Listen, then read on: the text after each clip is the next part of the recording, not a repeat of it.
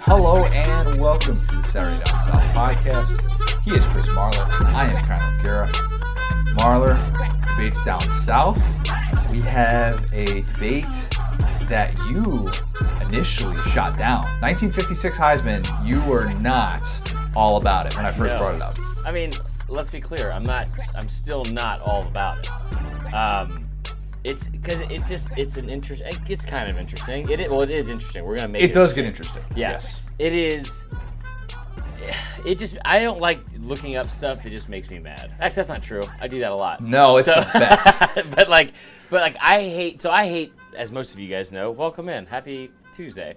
I hate Notre Dame with a passion, and this has a lot to do with Notre Dame and they're just the Notre Dame privilege and the Golden Dome and all that kind of stuff and how much weight that really carries in the world of college football. We talked about it a lot. I feel like we talked about it in other Heisman ceremony stuff, or like the Troy Smith thing, and kind of like how like the media plays a huge factor into it.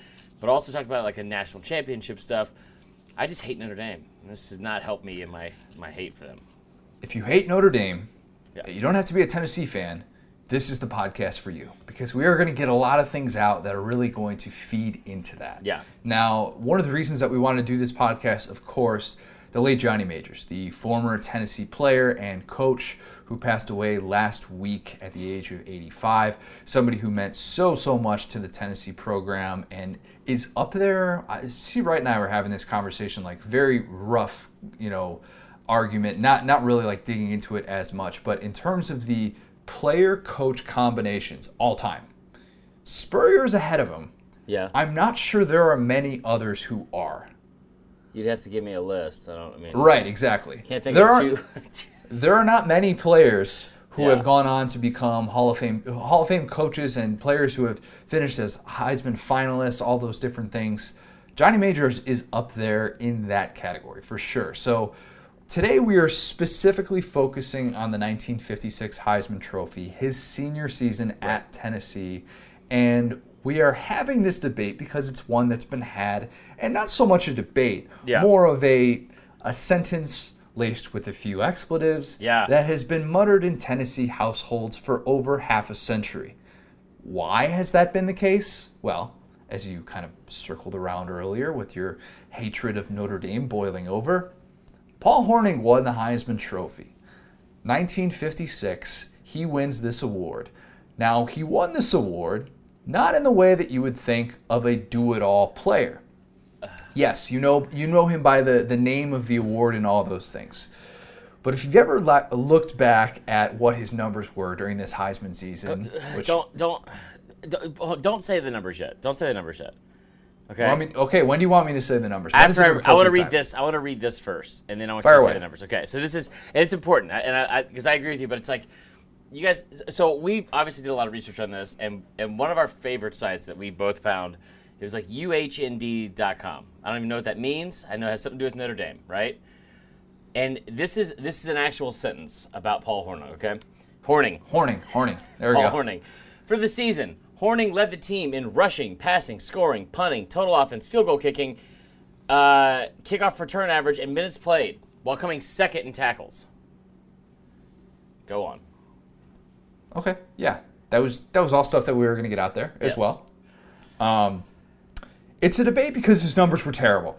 He was a quarterback who, on the season, was 59 of 111 pass attempts for 917 passing yards. Oh, by the way, 3 touchdown passes, 13 interceptions. Oh, I bet he was a great runner as a quarterback then, right? He ran for 420 yards and 6 touchdowns. Okay, the interception numbers. What was it, like 90 something? I can't remember the exact number. It came to like right around 4 yards per carry. So So not quite great. 3 yards in a cloud of dust, but a little bit better than that. Yeah. But the interception thing I can't get over, because 13 interceptions and 111 pass attempts. We've talked about this a lot, and how like ball security just apparently wasn't a thing back then. Just didn't care. Didn't matter. Just you want the ball? You can have it. He threw an interception once every 8.5 passes. Joe Burrow Joe Burrow, the guy who won that Heisman Trophy this past year, who was in the same club as Paul Hornung. And there's probably people on this earth who think that Paul Hornung is a better football player than Joe Burrow. Joe Burrow threw an interception once every 86 passes in his career. Different offense, one every Connor. 8.5. It's a different offense. So you don't get it because like what Hornung did was something we'd never seen. I don't even know how you defend it. Okay, so it gets worse. Just in case you didn't think that was bad enough and you're like, it's probably some Troy Smith thing where maybe we just kind of overlooked the numbers and he played for a really good team. No. You would think he did. One would think. Paul Hornung is the first and only, still to this day, player to win the Heisman Trophy while playing for a losing team. Now, it gets worse, dare I say, because Paul Hornung's Notre Dame team was 2-8. 2-8, Connor. 2-8. They were 2-8. Here's what amazes me about this whole thing, is like I do have this. It bothers me when I look at college football history and I'm like, I've said this before, like, who's better, Bo or Herschel? And I'm like, I don't know. They're the top two, but why is Marcus Dupree not get more love? Or there's other things that you can look at where it's like this team was the best team in the country, and this team got all the hype and they won for whatever reason. Sure.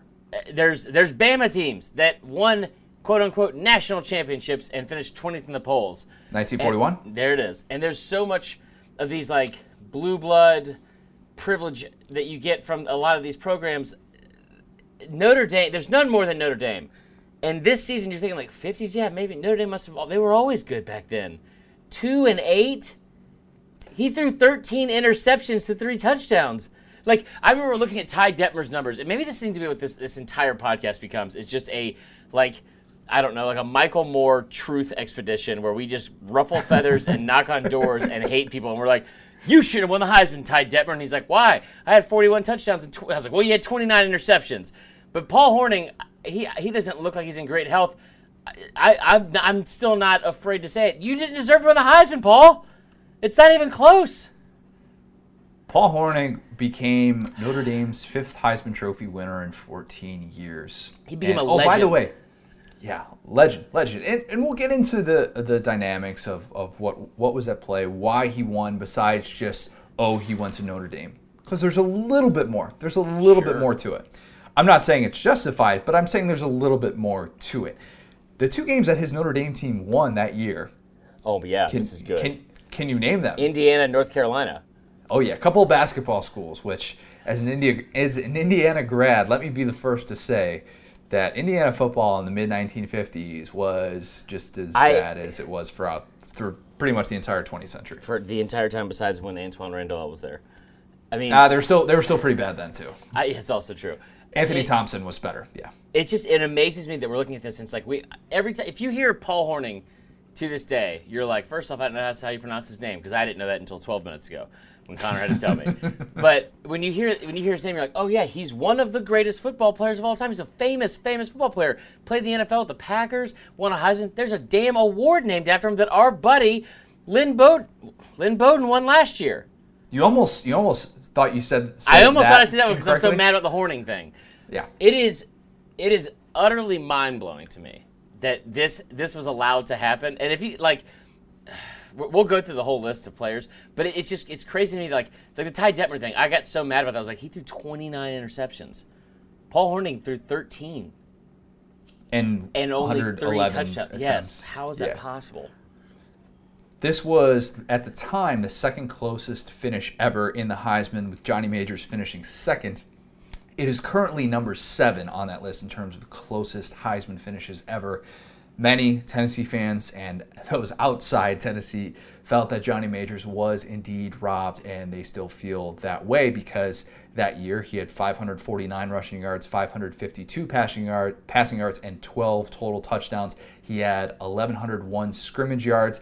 He actually averaged 9.4 yards in his 59 passing attempts, and unlike Paul Hornung, he was a 61% passer. Yeah. So you got to understand, too, he's playing the single wing position, the single wing tailback position, which the snap goes directly to him. Right. So you have to be that do-it-all type person, and at 165 pounds, Johnny Majors was the do-it-all sort of guy. So We have a lot of stuff to get into with this, where we're going to get even more heated and talk about some of the biases and talk about why this happened the way that it did and what's so frustrating about it. Before we do all of that, Marler, our friends at BetOnline, tell us about them.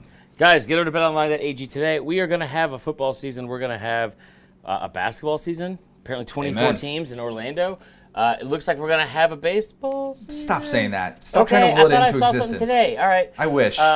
We're also going to be having, regardless of all the seasons, you can bet on Korean baseball right now. Have you bet on Korean baseball yet, Connor? It's up there at the top of the to-do list, but I haven't got to it just yet. They're putting stuffed animals in the stands to look like fans. It's a pretty boss move. So go bet on some Korean baseball, bet on some Malaysian tennis, or do what I've been doing. Head over to the poker tables and just take some poor sap's money. It's been fantastic for me. It's the gift that keeps on giving. But go over to betonline.ag today so you can make some money as well. What people said at the time about this discussion.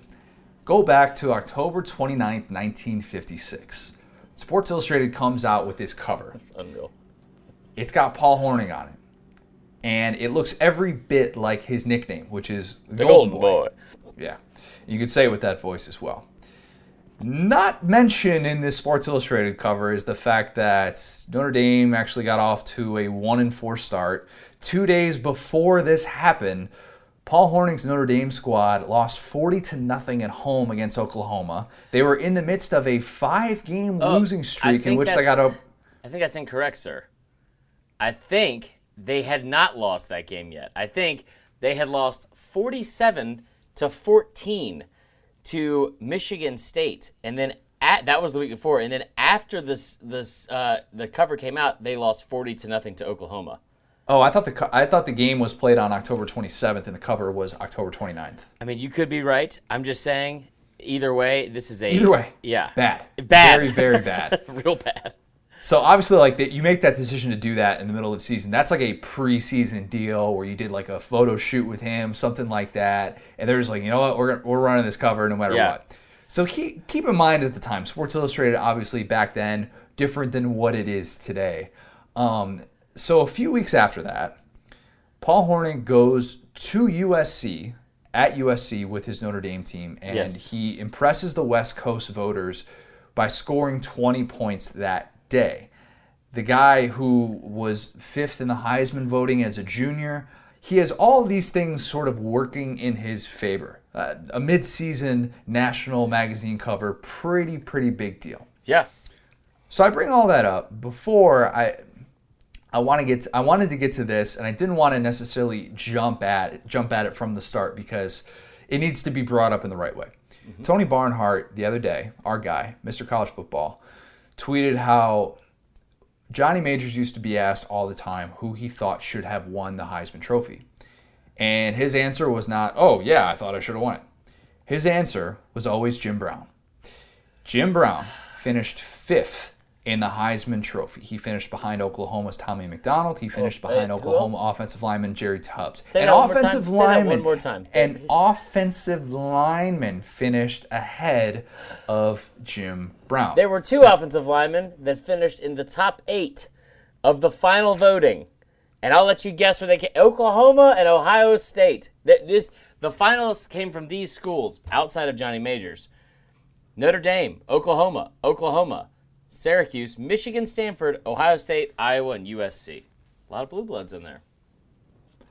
The important thing to remember, obviously, at that time, because as many people have been able to connect the dots from the last 30 seconds since bringing that up, Jim Brown was playing football during a very racist time in our country's history, where the SEC wasn't going to have a black player break the color barrier for another 11 years. That was Nate Northington at Kentucky. You didn't have a black player at Tennessee for another 12 years.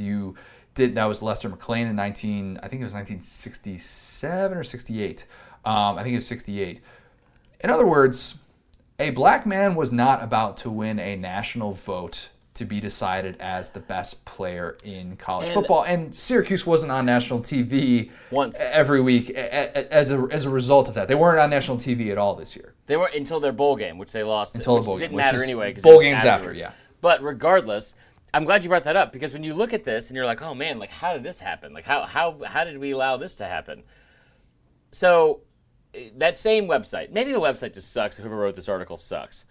They brought up the fact they're like, now, don't get too far ahead of yourself with this whole Jim Brown thing, because it wasn't like he had he was a great NFL running back, but wasn't dominant in college. And I'm like looking at his numbers, even compared to Johnny Majors, and I'm like, oh, you're pretty much wrong about that. He had, I'll bring it up real quick. Jim Brown's numbers on the year. Don't forget the passing numbers too. I didn't know he had passing numbers. He had 76 passing yards. 158 attempts, 986 yards, which that rushing stat alone was put him third most for total yards in the entire country. Then he had 13 touchdowns, which led everyone on the Heisman list here. It blows my mind that was even brought up, and somebody said it wasn't like, yes, keep in mind that Ernie Davis won the Heisman just 5 years after this, so it wasn't like voters weren't voting for him just because he wasn't black. And I was like, nope. Who is writing this? Okay, so that's wrong on a variety of levels. Yes. If that's a take, which I don't think it really is, because everybody, Ernie Davis, Jim Brown, they would say Ernie Davis is not winning the Heisman Trophy in 1961 as a Syracuse running back, wearing the same exact number that Jim Brown wore, if not for Jim Brown paving the way 5 years earlier to at least get an African American player on the map, on the national map. Because Jim Brown's numbers actually ended up being better than Ernie Davis's, if you want to do that comparison as well.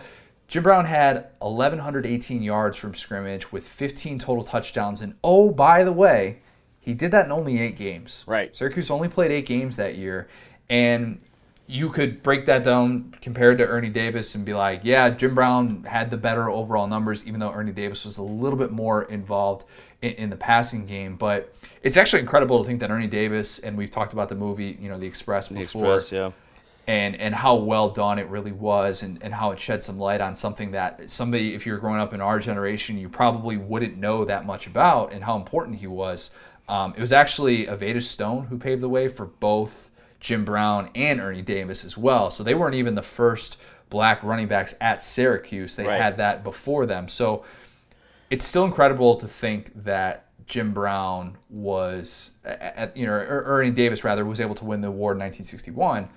As for Jim Brown, legendary sports writer Dick Schaap, who is the father of Jeremy Schaap, was on Sports Reporters, if you watched that as a kid, for people of our generation. Yeah. Very, very animated with his movements that he always had. But very, very much a respected journalist throughout the 20th century. Said that he voted for Jim Brown in 1956, but he was so mad at the results that he refused to vote after that. Because it was blatant racism. Yeah. I mean, let's call it what it is. So I don't want to have the whole podcast be based off of, hey, this racist thing happened in 1956, because it's not that mind-blowing that happened. No. But it's still, if you, like you said, look at every other person on this damn list, and they were more deserving of Paul Hornung than Paul Hornung. Here's the other interesting thing. College Game Day Crew was asked before the start of last year to name their 3 best players not to win the Heisman Trophy. Yeah.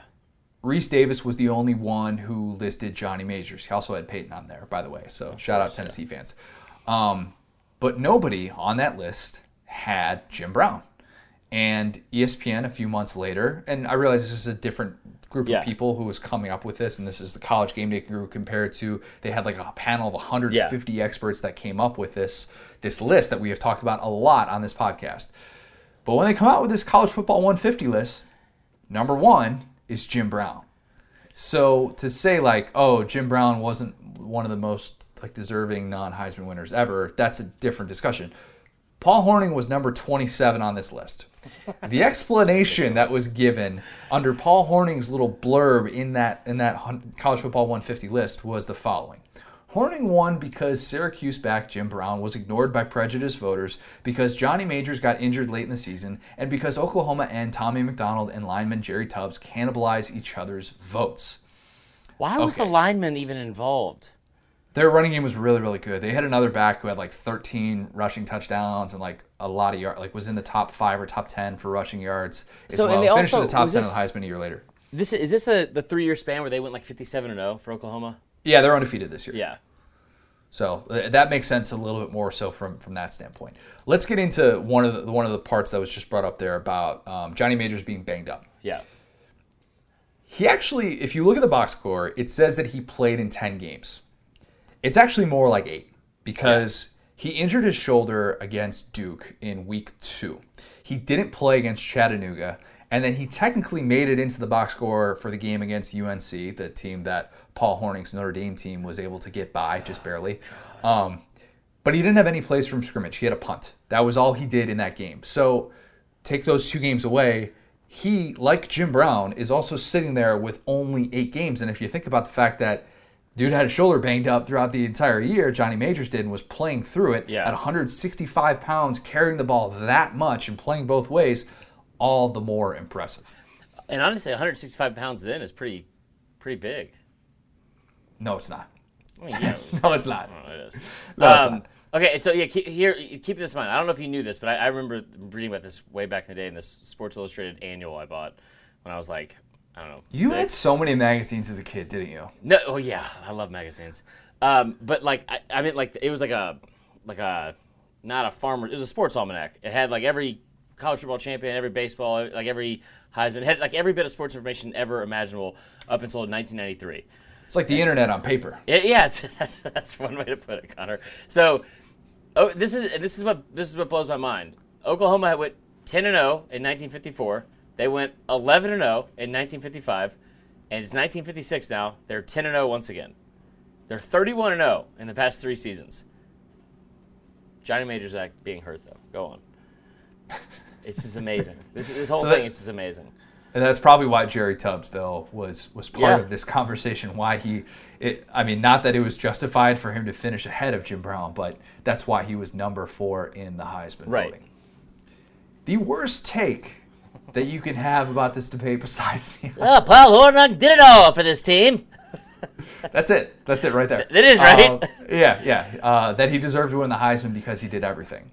Why is that a bad take? Hey, haven't we gone on this podcast before and talked about why a Tennessee player might not have been as deserving as we thought because Charles Woodson was so versatile and he did so many things and he did it all? Haven't we praised that before? Why aren't we praising that now? Well, here's the thing. Johnny Majors, pretty darn versatile. Pretty darn versatile. He could do everything. He could throw, he could run, he could block, he could punt, he could kick, he returned punts, he returned kicks. He was a safety in their 6-2-2-1 defense. And oh, by the way, a defense that allowed 7.5 points per game during the regular season. He had a couple of interceptions throughout his career as well. Like, what more could you want a football player to do than what Johnny Majors did? So this narrative that like, oh, Paul Hornung, man, like, he just never left the field. When did Johnny Majors leave the field? It's hard for me to have this conversation without, like, just stewing over the obvious, blatant prejudice. It's not even about race, but about Notre Dame football. It's just, for whatever reason, they just hold this in such high esteem. Like, he did it. Well, he did it for the Golden Domers. That's what he did. Who cares? Like, every single person on here, they keep bringing it up. They're like, well, you know, he did punting, he did kicking, he did this. And you're like, every single other one of these players did those things. Yes. Jim Brown, another one of those players who did all of those things. Did everything. We're talking about somebody who, before we get into the football stuff, let's take a moment here to appreciate the fact that the guy had 10 varsity letters at Syracuse playing 4 different sports. He was better at lacrosse than he was at football. People say he's the best lacrosse player of all time. Yes. Pretty darn good athlete. If Bo Jackson isn't considered the best athlete of the 20th century, a lot of people will say that it's Jim Brown because the only reason he stopped playing basketball was because of racism. Yeah. Didn't want to deal with all the stuff that they had to deal with on the road. Somebody who could have been, they said, he could have been like coming out of college, an All-American Olympic decathlete. Right. Is that how you say it? Decathlete? That's what I was struggling with. What do you think? What would the other option be? Decathlonist. That was good. I'll tell you what, man. I've been trying to get you dumber on this podcast for a long time. It's finally starting to show. It happened. It has happened. It happened. So here's the other thing, too. So if you want to, and I realize that's other sports. We're talking about his versatility here. But on the field, I mean, he led the country. In 1955, he led the country in kickoff return average, was still returning kicks. Hornung? No, we're talking about Jim Brown still. Okay, talking about Jim Brown. Yeah. Jim Brown was, in 1956, also his team's place kicker. Now, His pre-Heisman game, this is an absurd thing to think about. As we've seen Johnny Manziel attempt to kick a field goal before, it doesn't always go well. Doesn't always go well. Remember that. Remember that? No. He did that, I think CFL? it was... No. He did it at Texas A&M. I think he did it like in the opener. Was it in the opener in 2013? It might have been. But it was like, they're having fun. They want, they're playing it up. It's all part of this, like, hey, there's nothing he can't do type thing. Yeah. Easy to market. Totally get it. Jim Brown in his pre-Heisman game, and yes, it's against Colgate. It's the toothpaste school. Yeah. He scored 6 touchdowns, and he kicked 7 extra points and set an NCAA record with 43 points. And by himself. By himself. Oh, by the way, just in case you didn't think Jim Brown was on the same level as Johnny Majors and Paul Hornung because those guys played defense, yes, Jim Brown also played defense. He had 3 interceptions this year. So it's weird that you don't see that listed anywhere. And that's what's amazing to me, too. About and I will, I'm strictly basing this off the Hornung thing because I saw one thing. I was like, well, he averaged 15 yards per punt return. That is impressive. That's the most impressive stat he had his entire season. He also averaged 30 yards per kickoff return. Well, I tell you what, if you're getting beat on back-to-back weeks 87-14, I'm assuming you got a lot of chances to have kickoff returns. He used to say that. He admitted it. He's like, the only reason I led the country in kickoff returns was because we kept allowing teams to score so much. Right. So if he's the best player on a defense that's, for a 2-8 team that just got throttled week after week. He still gets so much credit for that, though. I don't get it. I don't understand it. Yeah. So the argument of Paul Hornung deserved to win because he did everything, crap argument. Yes. Don't make it. If your friend makes it, call them out, tell them they're dumb, and that Jim Brown and Johnny Majors were every bit as versatile. Yes. Okay. The thing that I didn't know / forgot about until researching this, Notre Dame was 2-8. Yeah, that's the biggest thing. So Notre Dame being 2-8. So and here's one thing, because I have a theory of why Hornung won, and I think it's partially because of a couple of things. One, this is sometimes this is like a career award, as we've seen in the past. This is, which I know that's got to be frustrating to Tennessee fans because it's like, well, one, I'm assuming that it was probably, let's see here, Majors was, everyone on the list was a senior, so maybe that's not the best way to put it. But, if it's a career award, Hornung, he came in 5th the year before. Do you know who he finished behind? He finished behind... You want to take a guess at this name? No, because Doak Walker was in the 40s. He was in the 30s. Wasn't Doak Walker in the 40s at SMU? He was number 37. Hold on. Won the Heisman in 37? No, he was number 37. No, I'm saying... Shut up, Connor. You were right. All right, moving on. Let's get Stump Marler there. No, so do you know who he finished behind in that year? It's going to blow your mind. Go ahead. It really speaks to the age of these people. Oh, Hopalong Cassidy from Ohio State. I'm sorry. What? Yeah, that's a real thing. Hopalong Cassidy from Ohio State was who won the Heisman Trophy the year before. Hornung finished finished 5th behind him and was 2nd in total yards behind him. So I think that he was the favorite going into this season, I'm assuming. And he had these stories of lore and legend where when the USC game, when he was not there, he dislocated both his thumbs, so he couldn't throw the ball. So he had to play halfback. Couldn't throw the ball with the thumbs either. Yes, that's also a really good point. But he had to play halfback. So they played halfback, and instead of throwing, he ran and he scored all 3 touchdowns. Who cares? Every single one of these, I can dislocate my thumb just like that. Look, I'm showing. I don't want to see that. But it's like every other person did the same things. I don't understand. Like if you look at this list, and we'll go through it real quick. Johnny Majors had 549 yards. He had 5.1 yards per carry, only 7 touchdowns. Not that impressive, but when you look at how many games he actually played in, also what he did for his team, and also, oh, by the way, that team finished undefeated. It's not a award that I think should ever go to who's the best player on the best team. But in this case, there were several other examples that it could have gone to for better players on better teams. Behind him, Tommy McDonald from Oklahoma averaged 7.2 yards per carry, 12 touchdowns, 853 yards rushing. Obviously, we talked about Jim Brown with the 986 yards rushing, 6.2 yards per carry, and 13 touchdowns. There's a one player on here who's just his position is E.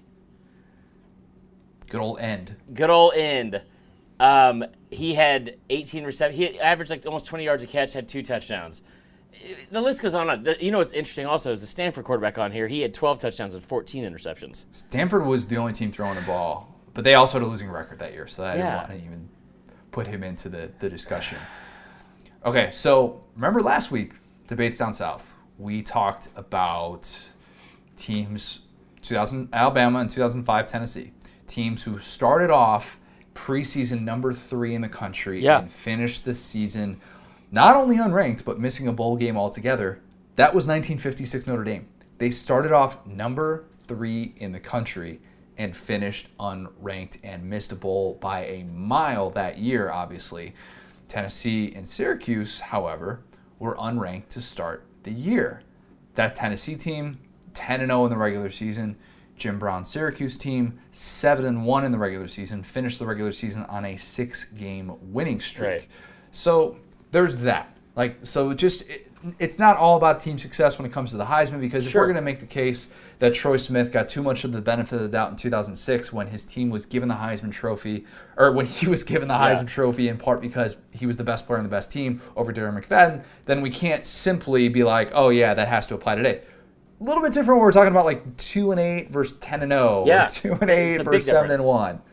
A little bit. Other thing that I forgot. I totally forgot that Johnny Majors did not even get a sniff in the NFL. No. You had 360 guys drafted that year, and he wasn't one of them. So, yeah, crazy, right? Because they had like a billion rounds. I know they had less teams, but they had less teams, but they had a million rounds. How did he draft? What in the hell? Basically, it was determined he's too small. He's 5'10", he's $165. Too small to make it in the NFL. Imagine having that good of a college career, though, and not even getting like a 15th round flyer. Because there's because there's that many. Good Lord. Yeah. Go back and look at it. That's crazy. Pretty extensive. So he ends up being like, I'll go to the CFL, and then not really feeling it. Starts his coaching career. Gets his start at Tennessee. He's a GA at Tennessee, and the rest is sort of history and what he was able to do at the likes of Iowa State and Tennessee and Pitt and Tennessee. I guess I messed up the order there, but 2 different stints at Pitt as well. Other thing I forgot, speaking of his coaching exploits, his coaching tree was crazy deep. 33 deep. 33 coaches who were assistants under him who went on to become head coaches at either the college level or the professional level. Shout out to Chris Lowe for making me realize that. He is back from vacation, and he wrote a great piece about the late Johnny Majors. Some of the names on this list are darn good. I mean, like Bear Bryant probably has the best coaching tree of all time. It's probably going to be up there, but Johnny Majors is really, really impressive.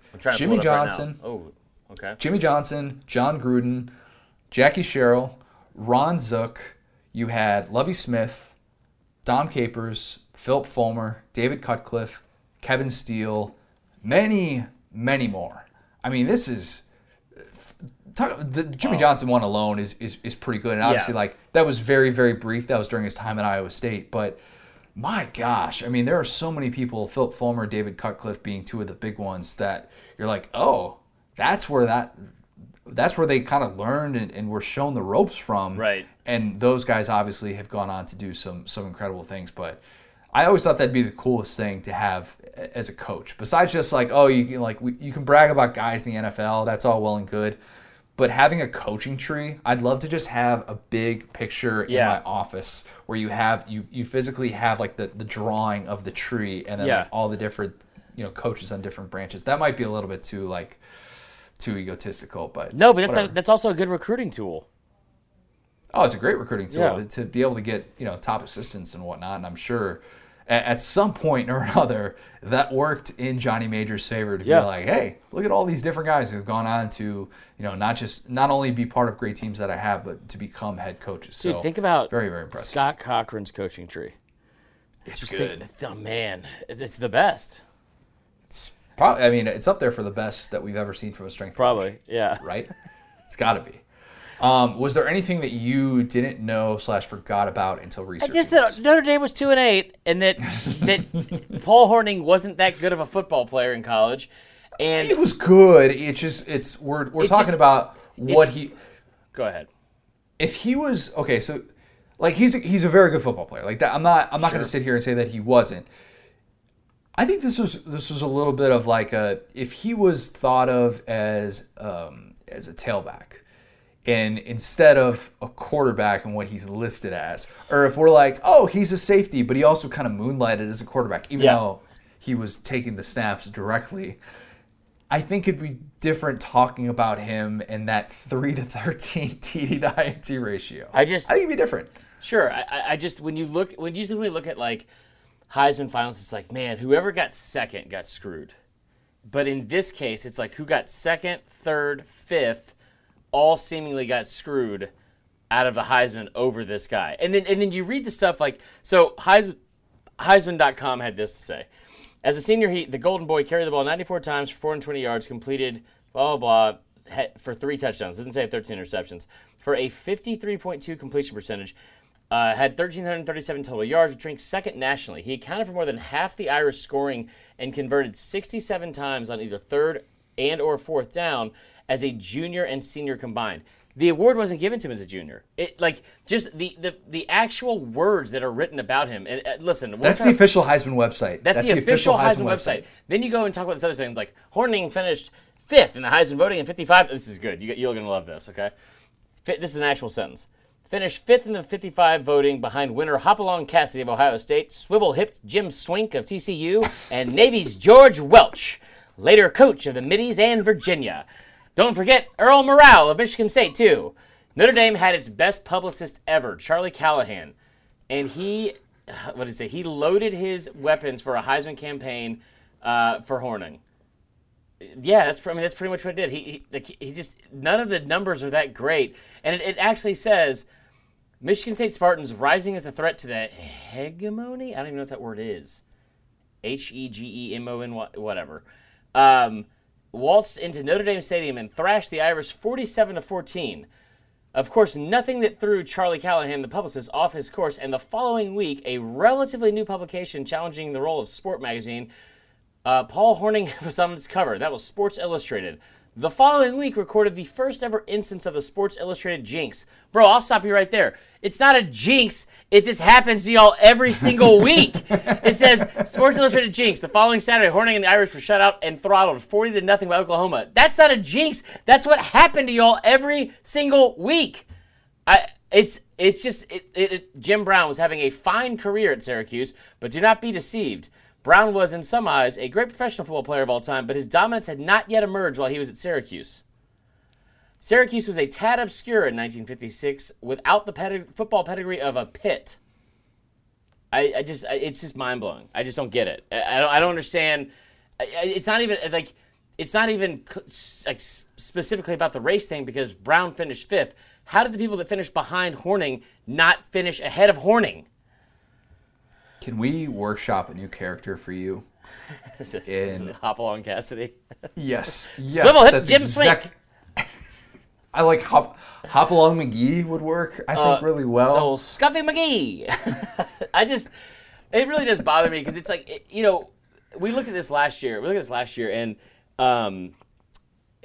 during Joe Burrow's Heisman speech, Paul Hornung was on the stage, as he gets to come back every single year as a member of the Heisman fraternity. Don't hate on Paul I'm not gonna hate on the picture. The picture, you should Google the picture. It's worth a Google. But it bothers me that like there's so many people that get to be a part of this fraternity that really don't deserve to be. And it's odd that we put so much emphasis on this award. It's the most famous award in all of sports. It's like the most famous individual award in all of sports. More so than any MVP award, more so than the Cy Young, any of that kind of crap. It's the most famous individual award in all sports. And you think of how many people that have won it that weren't deserving. This isn't 13 interceptions. Well, he could have thrown it to himself there. Well, I don't know. Hopalong Cassidy was doing it to himself the year before at Ohio State. Whatever, dude. I'm over it. The Pro Football Focus Advanced Analytics actually said that he had. Is that real? He had less turnover-worthy throws than what the numbers indicated. So they obviously knew all that stuff back then. Do you want to share where you stand on this? Besides the obvious, and we're both in agreement that Paul Hornung did not deserve to win. Here's maybe a better question for you. Before we get into who you would have had at number one, how far down the list would you have had Paul Hornung? He wouldn't have been top 5.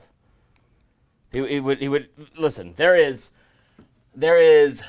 if Johnny Majors got in with 108 carries and 549 yards and 7 touchdowns, that means John Arnett of Southern Cal, who had 99 carries for 625 yards and over a yard more per average with 6 touchdowns, he deserves to be higher than Hornung.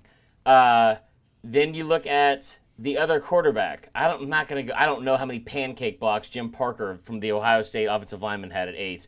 But His film's pretty good. You got to really break it down. John Brody had more yards passing and more touchdowns.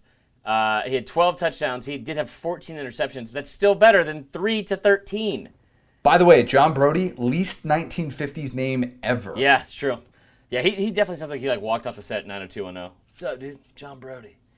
40 years too early. 40 years too early. So I would say 1, 2, 3, 4, 5. He would have been 6 at best. And I tell you what, I'll tell you where I stand on it. Jim Brown, I'm assuming, was the best player in college football. But based off of this and what we have, just as the way it finished, I would have given it, I think, at the time. If this sounds weird, but if you're asking me now, in 2020, Chris Marler, who's the best player in college football, I don't know anything about Tommy McDonald. I don't. I'm assuming Jim Brown was a better player than everybody else on this stupid list. I'm giving it to Jim Brown. If you're asking me as, hey, Chris, and you might be a racist voter in 1956, I'm still not giving it to Paul Hornung. I might not give it to Jim Brown, but I'm probably giving it to Tommy McDonald, who had 12 touchdowns, 1 less than Brown, averaged a yard more per carry than Brown, had 853 yards, and oh, by the way, was playing on a team that just finished its 3rd straight undefeated season. So, I don't know. It's between him, Majors, or Brown. They're all more deserving than stupid Paul Hornung. So, Paul on the Marler. So, Marler, I'm going to ask you to be racist for a second. Okay, Put yourself in some racist shoes. Then I would have given it to Tommy McDonald. So you would have given it to Tommy McDonald over Johnny Majors. And this is a weird thing to say right now, and I hope you guys can understand this is not this is a weird sounding thing. But I'm saying, yes, if I was a... this is so messed up. But say it. We'll clip it. But you guys understand what the whole point of it is. If I'm a journalist or media member or someone with the Heisman vote in 1956, and I have an inkling of any sort of prejudice, I am voting for Tommy McDonald. This is weird. Okay. I don't like it. Yeah, that's a weird sentence. I paused for an extra second at the end just to make sure that we had that silence to be able to get a clip of you We're not clipping this if I was racist. I thought about that this weekend, by the way. We could cut this out, but I thought about that. If we ever go back, I love Jordan Rodgers. He's one of our boys now. But if we ever have an issue with Jordan Rodgers, we can just get that clip of him saying how much he loves Jake Fromm as a person. Yeah, perfect. That'd be great. I've never said anything like that on this podcast. What is wrong with you? Yeah, it's true. Anyway. Okay. A few things that I want to get into before I present kind of where I stand on all this. Yeah. Jim Brown and the race dynamics played a part not only in him not winning the Heisman Trophy, but in Johnny Majors not winning it as well. And that's part of why I think this is very relevant to make him sort of a co-star of this conversation. You would have teams still at this time, teams like Georgia Tech, who wouldn't host black players in their stadium. 1953, Georgia Tech is trying to play against Notre Dame. Notre Dame has its first black player that year. They're like, hey, we can't play this game in Atlanta. Let's play it instead in South Bend. 1955 Sugar Bowl, you have Georgia Tech supposed to be playing against Pitt. They've never had a black player in the history of the Sugar Bowl. And then Bobby Greer comes along, and amidst much, much controversy, is finally able to play in the Sugar Bowl. The governor of the state of Georgia tried to make sure that Georgia Tech was not going to play that game, or that kid wasn't allowed to play. And if you know anything about this game, this is on the SEC Saturdays in the South thing. If you ever see this, there's actual footage of it. It's one of the worst things I've ever seen, like, not called in a football game. Do you know what I'm talking about? They played him. He was a receiver, and they lost 7-6. They called pass interference on a play that was like, what? It was, or maybe they didn't call pass interference. I think it was they called pass interference. It was, and that set up the win for Georgia Tech, and that's the only reason they even won that game. Ugh. The ref apparently afterwards said it was just an honest mistake. He's not a racist or anything. Yeah. Okay. All right. Sure. All right. Okay, man. So you have that at play. Maryland doesn't even have... Maryland finally in 1963, first ever program to have a black player that was based south of the Mason-Dixon, which people forget Maryland is. Darrell Hill was able to break the color barrier there. So keep in mind all of those different things. And understand that Tennessee and Syracuse were two programs who were super regional. Yeah. Like, more regional than we even realized. Neither one of them, under today's, current directions, which I realized then were probably a little bit different, but neither one of those teams had to drive more than 5 hours and 45 minutes to an opposing team's stadium. That is how close they played to home, where if you're trying to win a national award, which the Heisman very much is, seems like a pretty important thing to be able to do.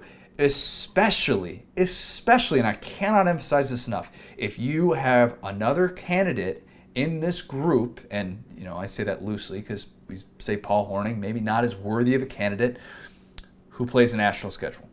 Notre Dame that year went to Dallas, played against SMU. Went to Baltimore, played against Navy. Went to Pitt, played against the Panthers. Went to Iowa. Went to USC right before the Heisman Trophy ceremony. I brought up the point earlier about how Paul Hornung scored all 20 points in that pre-Heisman game against USC, won all the West Coast voters that way. From 1954 to 1956, Johnny Majors never played a game outside the Southeast region. Yeah. Why? Racism. Yeah. Tennessee's 1956 schedule with these schools, they play against these schools, were so far away from having their first black player. Auburn, first black player in 1970. Duke, first black player in 1972. Alabama, 1970. Maryland, 1963. UNC, 1967. Georgia Tech, 1970. Ole Miss, 1971. Kentucky, 1967. Vanderbilt, 1971. Majors didn't play against any black players, and actually the only integrated team that Jim Brown faced was very early in the season. I think it was Pitt, and that's it. So we're talking about a very, very different time in that regard. But why they were so regionalized was because they couldn't just go and play a national schedule in the same way that Notre Dame could. Where, you get Notre Dame on the schedule. They're the team that was on TV. They're the team that's got a national reputation. They're a big deal. People know Notre Dame.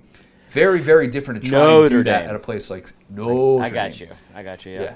Very, very different to try and do that for Syracuse and Tennessee. If you're not going to be willing to break the color barrier, it kind of limits what you can do from a scheduling standpoint. And that's not to defend Tennessee or anything like that, but understanding the regionalization of this whole deal and why so many people knew more about Paul Hornung than knew about the likes of Johnny Majors or Jim Brown.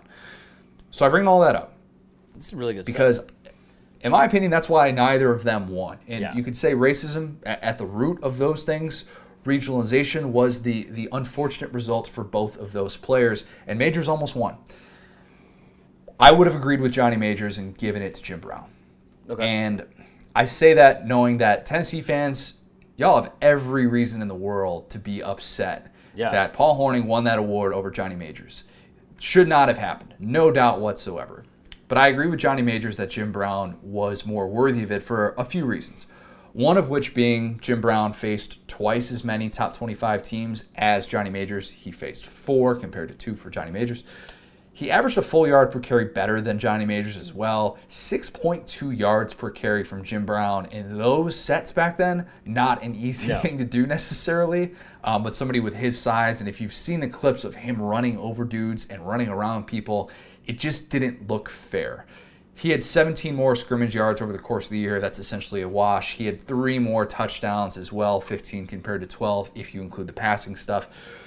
And he also had 3 interceptions that year compared to 2 career interceptions for Johnny Majors. There was nothing that Johnny Majors could do that Jim Brown couldn't. And if your argument is, well, he was a more proven passer, if we're going off the 8 games that Johnny Majors actually played in, where he averaged 7.5 attempts or whatever, and he completed 4.5 passes a game, well, he essentially completed 4 more passes per game than Jim Brown. So if that's your argument of why Johnny Majors is definitely better than Jim Brown, I don't think it's a very good one.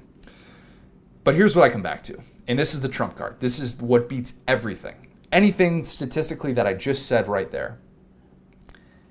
If Paul Hornung is black on a 2-8 team, there is no chance, a 0.0000 chance that he even sniffs the Heisman Trophy. If anything, he's getting more blame for being the guy who's doing everything for the team that can't win a game. That's why can't he do everything? Well, I mean, I'll tell you what, if he would just pass the damn ball, then it wouldn't be. Yeah, that would have definitely. You know, I'll tell you what, if we channel the racist, what do you call it again? Reporter, that's exactly what they would have said.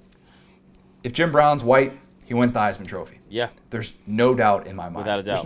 There's no doubt. And so should the color of someone's skin have prevented them from winning the Heisman Trophy? We're able to look back on that 64 years from then and look at it with a much, much different perspective. But it says so much, too, that College Football 150 ranked him number one, and that over the course of time. And number 1 compared to the 150 years worth of college football players that we've ever talked about. Tebow at 77, so let's not take it too seriously. I will say that, and this is, you guys, if you listened to the pod before, especially when it comes to Heisman Trophy stuff, my biggest conspiracy theory thing has nothing to do with race. It has nothing to do with teams who finish a certain record or not. It has everything to do with how much. It's all religion.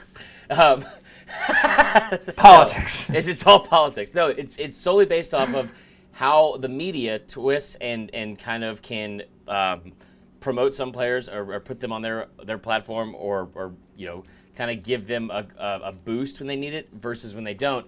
And a lot of that is when they're on TV. And so when you say the thing about Jim, and I agree with that initially when you said it, but I think I might be wrong.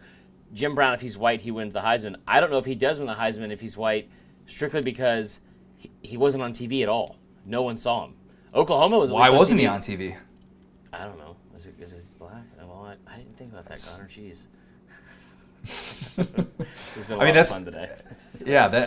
I think that it's tough to put them to just say like, oh yeah, Jim Brown. If you put a white face on him, if he had finished 5th in the Heisman in the previous year, all those different things and how that could have shaped public perception.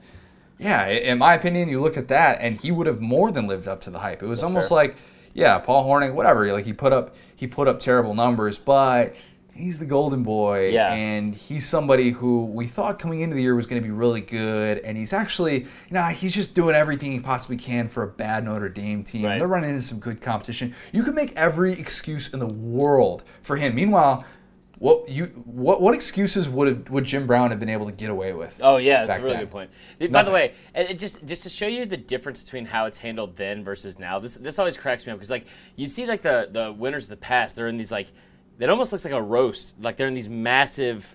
It's at the New York Downtown Athletic Club, but there's like rows of people, and there's like this stage. It's like 3 levels high, and you have all these different people behind you, and it's this very odd setup.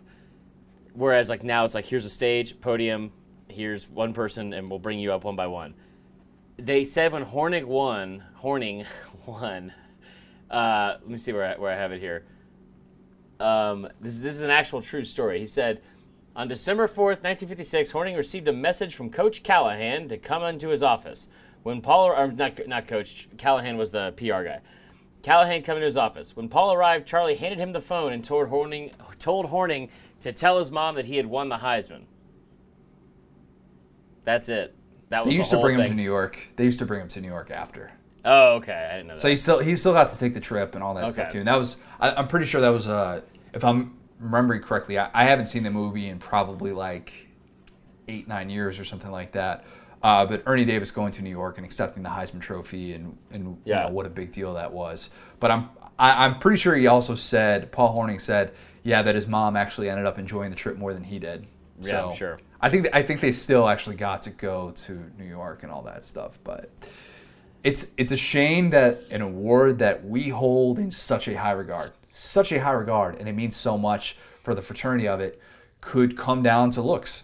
And did the fact that Johnny Majors was 165 pounds and not an NFL prospect and not the golden boy who was recruited by Bear Bryant once upon a time like Paul Hornung was when Bear Bryant was at Kentucky, did that factor into how Johnny Majors was perceived? Yeah, you know what? It probably was. And that's a very different thing, obviously, than we're talking about racism and prejudices throughout the country, a very different set of circumstances. But this year specifically is such a good reminder of like, you should really probably look a little bit deeper than what your eyes want you to see, what the cover of Sports Illustrated is telling you about someone. And I'm not just saying this because Paul Hornung played for the Packers and he was the number 1 overall pick and he's the reason that they're called Titletown. I'm not just saying that as a bitter Bears fan, not at all. Too, but I mean, But I just think that it's fascinating to look back on this because we have such a different understanding of it now and what we value, what we think is important, and the type of things that would have swayed us that obviously were interpreted in a very different way with that mid-1950s context. And if you don't think that this is like something that we can skew ourselves with, I mean, I really enjoyed this today. This wasn't a debate. This was like a history lesson. It's pretty cool. A little bit. And I love the history part of it. I don't like that you had all the facts, and like I'd like to, next time I'll make up my own. I think let's do 1941 Bama next time, but like from the positive side. Ooh, let's like work on Spin our Zone. PR. Yeah, let's do Spin Zone. Spin Zone down south. That's the next one right now. Yes. No, but so it's funny though when you bring up like if depending on who your team is, because I think you could easily make the statement or case that Johnny Majors should have won, and so Tennessee has 2 players for a program with that much prestigious history. And then you look into it, it's like when they should have had a Heisman Trophy winner, maybe shouldn't have had all those national championships, but they still have a great history. They're a college football blue blood, and I think they always will be. But if you think it's not something that we have like let our own like biases like kind of is that how you say it? Or is it biases? Biases. No, it's not like that. Not like that. So, but there's a Penn State website called Black Shoe Diaries. And this is something that came out in 2013. I saw that too. It was pretty interesting. And it said EA Sports NCAA Football 13 sponsored this, and they said, go back and look at what Heisman Trophy winners were, the ones that shouldn't have won the most. And a lot of you, I don't even know if you'll even know these names, but since this is obviously, hold on, which player did not win the Heisman Trophy was the most deserving of the award? He said a lot of you will say, cough, cough, Vince Young, cough, cough, and that's very well deserved. Since this is obviously a Penn State blog, I'm sure many of you will share the opinion that either Kajana Carter or Kerry Collins should have been named the 1994 Heisman Trophy winner over Colorado 2,000-yard rusher Rashaan Salam. Rest in peace. Yeah, but it's interesting. He goes, and this we could have easily written a story about them, but as I said, I love history. It's funny to me because I would have never thought that Kajana Carter should have won over Rashaan Salam. He had 2,000 yards in a season in 1994, in a year where we had some of the most memorable Heisman Trophy finalists ever. Steve McNair, Warren Sapp. Somehow, Jay Barker was on the list. Anyway. Steve McNair. I know. Steve McNair was so good. Dude, those videos of him, I remember it was like old school ESPN when it was just purple and gold. Everything was purple and gold, like the highlights and graphics and everything. And they would come in and be like, don't forget Steve McNair from Alcorn State, and he's which ironically enough their colors are purple and gold, but he would just be rolling out to his right and then just heave a pass that was like, it didn't seem like it was going to end. It was like a 70-yard bomb and then just hit somebody right in stride. Anyway, it's a shame he couldn't have played quarterback in the SEC. Real shame. Yeah. Yeah. All right, this has been fun. We hopefully did not upset too many Tennessee fans who. Yeah. I like Johnny Majors from the career standpoint as somebody who was kind of in his weight class as well. Yeah. And I love hearing the stories about him, and I love seeing all this stuff come out. Ryan McGee wrote a great story on ESPN.com that everybody should go read about him and what he meant in his life. Gosh, Ryan McGee does this job a lot better than I do. I think about that every once in a while. I'm glad we don't share the same job. Anyway, be good to each other, guys. Be good. Yeah, I don't know what we're doing just yet for... Oh, I'll let you know tonight. It just meant more. Oh, yeah. All right. I get to pick this time. That's scary. It's going to be a Bama game, and it's going to be good. I'll let you know tonight. So remember when I told you, I'm like, hey, I'll give you a Bama game to do at a later date. Yeah, it's this and you're like, no, I'm not waiting. No, you know why I'm not waiting? Because this weekend I was like trying to I saw 2000. It was like on SEC Rewind. They had on SEC Network, and it was like the 82 Bama. They had the Iron Bowl. They had that one. They had the Kick 6. They had the 2013 or 2012 game against A&M.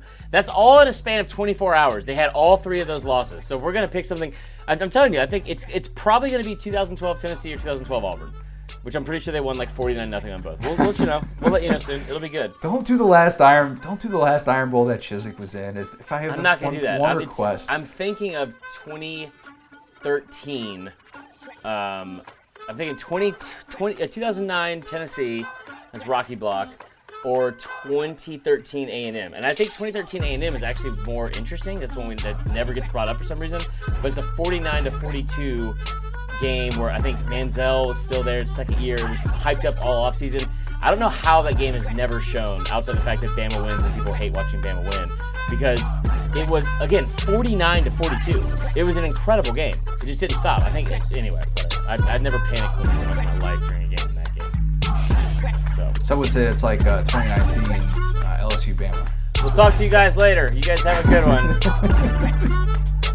Talk to you guys soon.